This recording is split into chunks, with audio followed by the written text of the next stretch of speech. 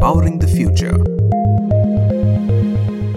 Hello and a very warm welcome to our listeners to our podcast series where you will hear from industry experts and academicians on topics that impact us as an individual and as a professional. Today's episode gives us more than one reason to be special because not only is it our first, but it also brings together our CEO, Mr. Niranjan Nadkarni, along with his fellow alumnus from the Manipal Institute of Technology, Professor M. Vijayakini. After many leadership roles in the company, Niranjan, who has been associated with TÜV for over 25 years, assumed the role of CEO for South Asia, ASEAN, Middle East and Africa region in the year 2017. Today, in conversation with him, we have Professor Harish S. Kumar, Associate Director, MIT, along with Professor Vittaleshwar A., Professor of Department of Humanities and Management, MIT. Welcome to the podcast. We are very happy to have all of you for this inaugural episode. Thanks, Karan. I'm very happy to be here and meet the MIT team today. Thank you, Karan, and happy to be here along with my colleagues and look forward to this conversation with Niranjan. Our podcast today is focused on sharing insights with students to help them be better prepared as they embark on their professional life and understand the dynamics of the corporate world that may play an important role in designing their career trajectory. So without any further ado, let us dive in and request Dr. Vittaleshwar and Dr. Harish to take us further through this episode with Niranjan that focuses on career conversations and more. Over to you. Thank you, Karan and Niranjan. I'm going to ask this question to Mr. Niranjan. This question goes like this. Every final-year student will have on his or her mind, how do I prepare for the placement session? What are the qualities that a company looks for while recruiting? Because being a part of placement for a long time, I could read the minds of the people, and this is a very important query. Probably Mr. Niranjan can throw light based on his experience. Thank you very much, Professor, for asking very pertinent and very good question. I'm sure that every student will have this kind of question on their mind. And with your experience in placement, I believe that this is a very right question to address. Let me say this. Normally, companies are assured of technical evaluation or the technical skill sets as they are coming to a college of repute like MIT. But students need to identify what is their key differentiator. What is the value that they will bring onto the table? A very good understanding of the company's strategy and culture will certainly help in identifying this. I would also say that some of the key differentiators besides the technical skills are attitude, accountability, resilience, passion, typically assessed through psychometric tests and interview, because most of the companies, they use the psychometric test as well as the interview, even before they call the student for the interview. And if you really ask me what I look for hunger to grow, hunger to contribute, hunger to collaborate, and a fit part of it, whether it is a cultural fit, growth fit, skill fit. For example, if there are two candidates with equal technical scores, I would choose the one who has more hunger. Yeah, I completely agree with you, Mr. Niranjan. That's where I feel the MITian stands out in a selection process whenever there is a full campus recruitment takes place. Of course, when it takes place at MIT, all MITians are on the level playing field. But again, the smartest guy will come out of flying colors after the selection process. Now I request Dr. Harish Kumar to clarify his query. Hi, Mr. Niranjan. Hello, Professor Harish. As you know, we at MIT are proud to have strongest alumni base excelled in industry, academia, research and administration. We are proud and happy to know you are one among them, reached the highest level in your career as CEO. In your opinion, what do you think are critical aspects or factors for a successful career? Thank you very much, Professor Harish, for your kind words. I'm very proud that I'm alumni of a college like MIT, which makes us stand apart in the crowd, I would say. So to your question here, I would like to say that, the students must take ownership of their own career and they should have a strategy for it. As you know that today companies invest extensively in the talent development and talent retention, and opportunities will certainly knock on the door. The only thing the students must ensure is they are prepared to seize the opportunity and perform in such a way that it creates a multiplier effect for them. And then some of the very important aspects I would like to share here, which are very important, that they develop the skill to be an effective communicator. And this is very, very important at any stage of their career and plays a significant role as they start leading a team. And generally, you see that the successful leaders, I mean, if you read biographies or you talk to the successful leaders, one common thread amongst all of them is that they're excellent communicators. So I would definitely recommend the students that, they should improve on their communication skills. Secondly, I would say that be an agile, lifelong learner in this VUCA world. The ability to unlearn, learn, and relearn is absolutely critical. Another important aspect is the risk appetite. To try new things and take accountability always goes a long way. We must tell the students that everything they do may not give them the desired outcome, but as long as their actions help the organization to evolve and progress in the direction it intends to, this will be always good. Take my example. I started as a manager in this company. And over the years, the opportunities that the leadership team extended to me, I seized those opportunities, did the task to the best of my ability, and went that extra mile. And today I'm here talking to you on this podcast as an alumnus of Manipal Institute of Technology. Thank you so much, Niranjan. It is highly informative and useful to our students regarding the qualities to achieve for a successful career. I'm very glad. Thank you. So in continuation to our discussion, I would like to ask one more question to you. Climbing the corporate ladder, is there a timeline or a definition for this? Oh, that's also a very good question. And here I would like to say that, probably we should go a little bit back in the months. If you have seen that in the last few months, we have witnessed changes at a rate that we never witnessed earlier. And this rate of change is bound to accelerate. And this will lead to a paradigm shift on how we interact, how we do our tasks. I think the concept of climbing the corporate ladder typically seen as a linear path. I would like to repeat this, that every time the students or the employees see that climbing the corporate ladder is a linear path. But this will also change. Because it's supported by new opportunities leading to a non-linear growth opportunities. And what I mean by non-linear is it can be much faster or slower or, at a different pace altogether.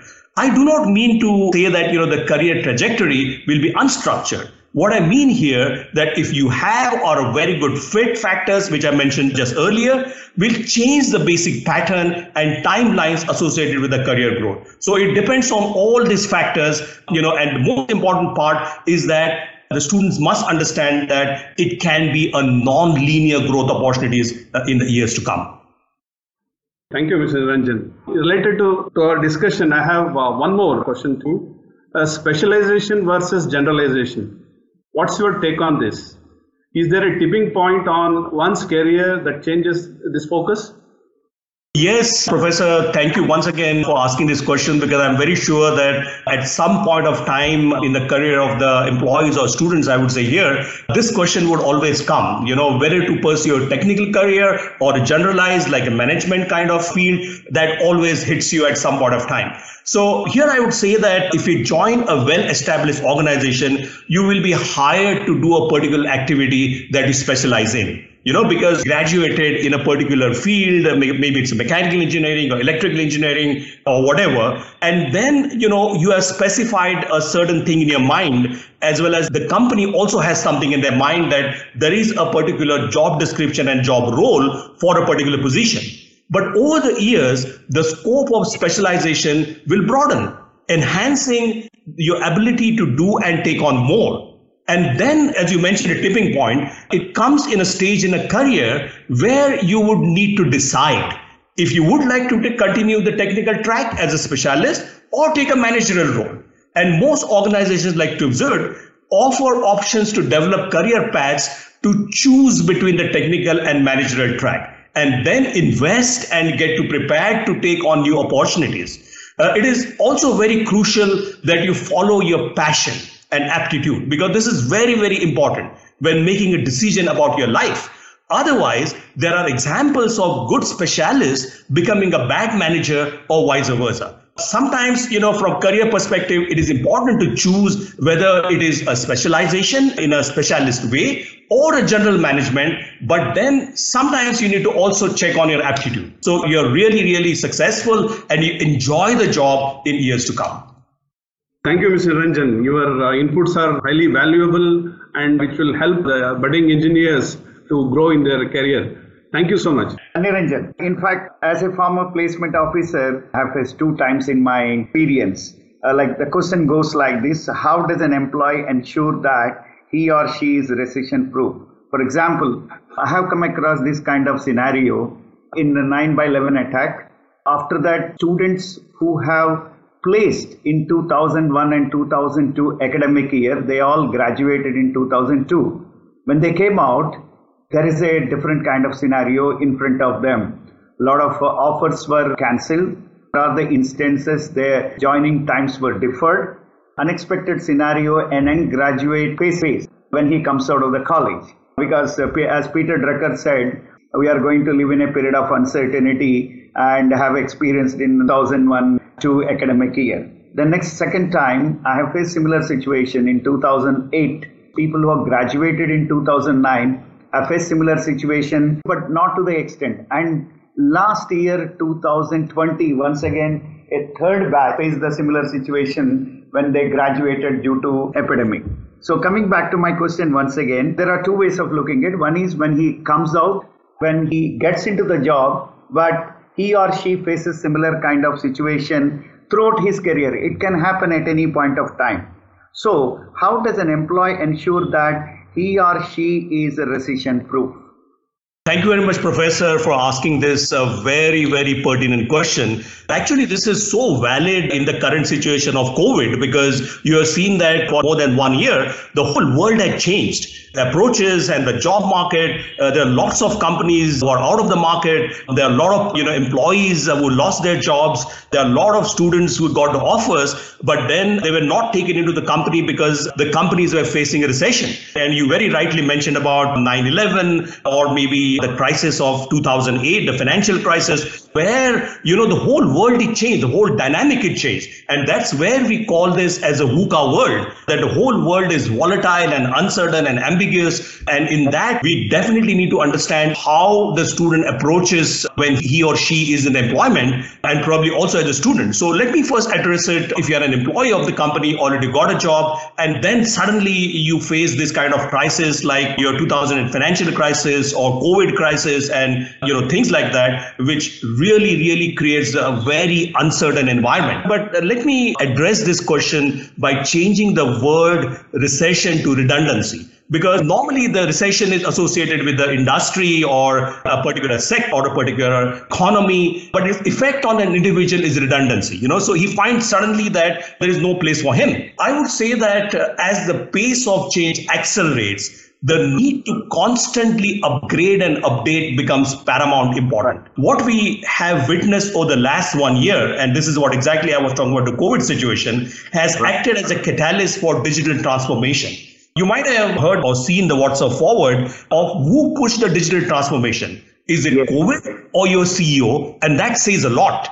I would say that, Professor, the digitalization, because the whole world is changing with digitalization, new technologies are coming every day in, day out. So digitalization and the technologies that supports this change are also fast evolving. So today they are talking about certain technologies. Tomorrow the technologies completely change. So how do we as an employee address to this? So today we are talking about things like small factories, smart factories, additive manufacturing, digital twins, robotics, AI, but this too will also witness changes and updation. So nothing is static, everything will be dynamic. And the students must realize that today they are joining the global workforce and not the local or national workforce. Let me repeat that. The students must realize that today they are joining the global workforce and not the local or national workforce. And I would say that even if they're joining a company which is completely local, because of the connected world, they are no more local. There is impact on them of everything which is happening worldwide. So with digitalization, the whole world has shrunk, I would say, and it is more connected, which will only increase in the years to come. The need to constantly upgrade their skills through formal or informal learning paths and stay relevant is the key. The most important thing, that how do you stay relevant in this kind of dynamic VUCA world, that will really sail you through the so-called recession or redundancy. Let me share my experience. I apply the 5-hour principle. I invest at least 5 hours a week to learn, and this learning methodology can be of your preference. Somebody would like to read a book, somebody would like to watch certain Harvard or Princeton University lectures, somebody would like to also have certain series of lectures and things like that. There are certain skill enhancement programs, and every student can decide that what is applicable to him, what is his or her interest. That way, I believe that the employee or student it's impossible to talk about a recession proof or a redundancy proof because the whole world is VUCA world, but at least you can address to the changing environment, whether you're a student or whether you're an employee of a company. That's great, Niranjan. In fact, on the lighter side, I always used to tell my students, please consider yourself as a global employee. Whenever you want to change the job, don't change the job for the sake of a few dollars more salary increase. If you really convert the local exchange rate of dollar and rupee value, or for that matter any other currency in the world, always you try to either convert it into dollars or euros and try to see. You look at the job from the value addition when you are changing the job. Well said. And I would say that the whole world is changing so fast. We cannot even imagine it. That probably sitting here, we think that things are not happening worldwide, but the world is changing extremely fast. And then if we are not attuned to the whole process, maybe we lag behind. And this is something the students must understand, or employees must understand. They are part of this big global world where it is well connected, the world has shrunk, and there are opportunities which will come not just locally, as well as if there are kind of changes happening in the world, the impact of that can also be local. So this is something I think students or employees must keep in mind. Exactly. In fact, I always used to suggest them the Peter Senge's fifth discipline, which has changed the thinking of the people, the learning organizations. What are learning organizations? Again, people who constantly unlearn their old practices and try to learn new practices. I always suggest this book for them and try to understand what Peter Senge said in that book. So that acts as relevance to preparing themselves always for the future. And I always tell them you need to be proactive rather than reactive. When you adopt a reactive strategy, you will sustain. When somebody tries to sustain, they will perish. When they aim at growth, they will sustain. My next question goes like this, Niranjan. This is related to the kind of responsibility you are handling currently as in charge of ASEAN, South Asia, Middle East and Africa. It's a huge responsibility in a diversified region. So can you throw some light on your learnings, experiences and challenges? Because our students will be working in a far more connected world. As you said, it's a shrinking world, it's a global village with the diversity as a key aspect of workplace dynamics. It will be very helpful for them to know more on this. Professor, I'm really glad that you asked me this question because I'm very proud and I feel myself very fortunate to handle a pretty exciting region. You know, as you rightly mentioned, it encompasses ASEAN, which is primarily Singapore and all the ASEAN countries. South Asia is basically your India, Bangladesh, Sri Lanka, and the other countries. Middle East, the whole of Middle East, and Africa. So this region, what we call as the ASEAN region. And of course, I do also have responsibility for Australia and New Zealand. If you really see that this is more than 50% of the world's population and more than 50% of the world's landmass. So I consider myself as very fortunate to handle a region which is so diverse and so large geographically as well as from the population perspective. Just to give you some interesting things from this region, we have more than 1,000 languages. So even if we just Google how many languages are there in Africa, it would give you an answer of 1,000 to 1,500.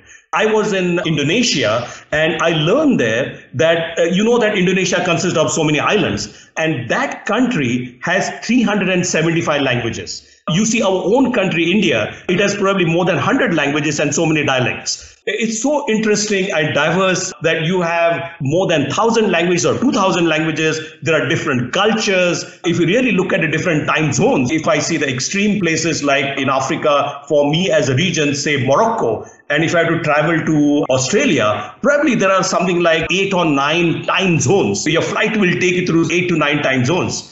What is interesting, I believe, and very rightly mentioned by you, Professor, is the diversity. You know, the diversity is one of the biggest strengths we have. It offers different thinking hats, it offers different viewpoints, it offers different skill sets, it offers different experiences, and that's the real recipe for a successful team. The current and future workforce needs to take cognizance of this and learn to embrace and support the culture of diversity, equity, inclusiveness, and belonging. I think these are the most important thing in a diverse culture. As a leader, I can say that with a very perfect certainty that a culture that supports these factors not only experiences the benefits of enhanced, synergized efforts, but also a happy and balanced work environment. When you work with the diversity, the factors like equity, inclusiveness, belonging, those things come across automatically. And that is something, as I mentioned before, is a perfect recipe for a very successful team. Honestly speaking, Professor, I am extremely glad and privileged and fortunate that I handle this region with such a nice diversity. That's great. One last question, which is of great significance from a very senior MITian, and it is a kind of because I expect MIT groom the leaders, the future leaders. So from that perspective, the last question is, as a CEO, what are your top 5 priorities that never change? Mr. Niranjan. Yeah, thank you very much, Professor. I think this is such an important question and I'm very glad to answer that. Let me say, even without thinking for a second, that my first priority, which would be the always first priority for me, is number 1 is values and ethics. This will never change. The values and ethics is absolutely important for me as a leader. The second, and I'm not talking about now in ascending or descending order, you can change from the second or third or fourth or fifth, since you asked me the 5 priorities. But let me start with the second priority, which I would say that the customer or stakeholder centricity. Because we all must understand that the customers are the main purpose for our business. If they are not there, the business is gone. So customer centricity is extremely important. Third, I would say employee well-being. As I've seen employees working for the company, they are the real assets for the business. So employee well-being is extremely important. Fourth one, I would say culture that drives what I call as DEIB. I just would like to say what is DEIB is primarily what I said before, is diversity, equity, inclusiveness, and belonging. So the discussion what we had on the diversity, it must be a part of the culture, which is so important for me. And fifth one, last but not the least, I would say that innovation and futuristic approach towards building a more sustainable world. So I would say that these are the 5 priorities which will never change for me. So nice of you, Mr. Niranjan, thank you very much for spending your valuable time with us, and we are looking forward your visit very soon based on your convenience and the way these epidemic implications are, so makes us to be comfortable to lead come back to our normal life, and we are waiting for that opportunity to see you back in your campus. Now, Dr. Harish will say a few words. Yeah, thank you so much, Niranjan. It was so informative, and your valuable thoughts and the inputs will be definitely helpful to our students to plan their career placements. I think you have covered almost all the points which are required for the personal and career growth of a student. And we are eagerly waiting for your visit to Manipal. Hearty welcome to Manipal as one of our proud alma mater. We are always happy to have you here and share your expertise and your talk to the students. Thank you so much. Thank you, professors. I think the pleasure is on my side. It was so enlightening. Your questions were really crisp and nice. I hope that I could bring in some value behind those questions so that our students would gain out of it. But definitely, as you mentioned, that I'm really looking forward to come to Manipal. It's a very long time that not visited, but whenever there is a next chance, I would really jump on it. So once again, thank you very much. Thank you so much, Niranjan, Professor Harish and Professor Vitaleshwar for your valuable time today. I'm sure our listeners have enjoyed this deep dive into career conversations, which is surely going to resonate with not just students, but even professionals given the current climate. But before we conclude, I'd just like to take this opportunity to take Niranjan down memory lane, along with his fellow alumnus from MIT, Professor M. Vijayakini, by asking them a couple of questions from their time as students at Manipal. So let me begin with you, Niranjan. My question to you is, was there any particular place or a hangout on campus perhaps that you might remember about the institute or even as Manipal town, which brings back profound memories? Yeah, thanks a lot, Karan. I think you're really taken me down the memory lane and it is so valuable to me. Let me remember, I might be, sounding the name of the place because it's a pretty long time. But I remember that there was a place called Shantala, which was what we that time used to call as a Manipal circle, where we used to hang out and we used to have a lot of socialization in the evening. As the professors were mentioning about this diversity, we were having a lot of students with different backgrounds coming from different regions of India and abroad. And that was a place where we used to socialize a lot. The other joint I remember is a place called Diana. You just go down the hill a few kilometers from Manipal, and that's the place where we used to meet and socialize. And I believe that those were really fun days. Thank you, Niranjan, for sharing that memory with us. Let's hope Professor Kini also has something to relate to. So my question to you, Professor Kini, is that would you happen to know if that place might still exist, perhaps maybe in a new form? Or if you could share any specific memory from your side that you might have during those times. Hi, Narayan. Nice to meet you. Meet you, of course. The two names which you put up, one is Chandala and Diana. Yes, both of them are still open nowadays. Chandala is not as popular as it was during our days. It was in the Tiger Circle. And now they have renovated it and it's more of a restaurant than a student haunt. Yes, Manipal has changed quite a lot since 86. I had a short stint outside in industry before I came here. And since then, a lot of changes. I'm sure you know that there were only 6 hostel blocks those days. Now we have 22 blocks, a capacity of something like 10,000 in MIT, and of which about 35 to 40% are ladies. I'm sure you remember that we hardly have had any ladies during our times, maybe 4 or 6 at most. Yeah, but it's a very vibrant campus now. All right, thank you so much, Niranjan and Dr. Kini. With that, we come to the end of our episode today. I'd just like to remind our listeners that all our episodes will be made available on our website. You can also subscribe to our podcast channel across all major streaming platforms. Thank you once again for listening, and we look forward to catching up with you on TÜV SÜD's next episode of Powering the Future.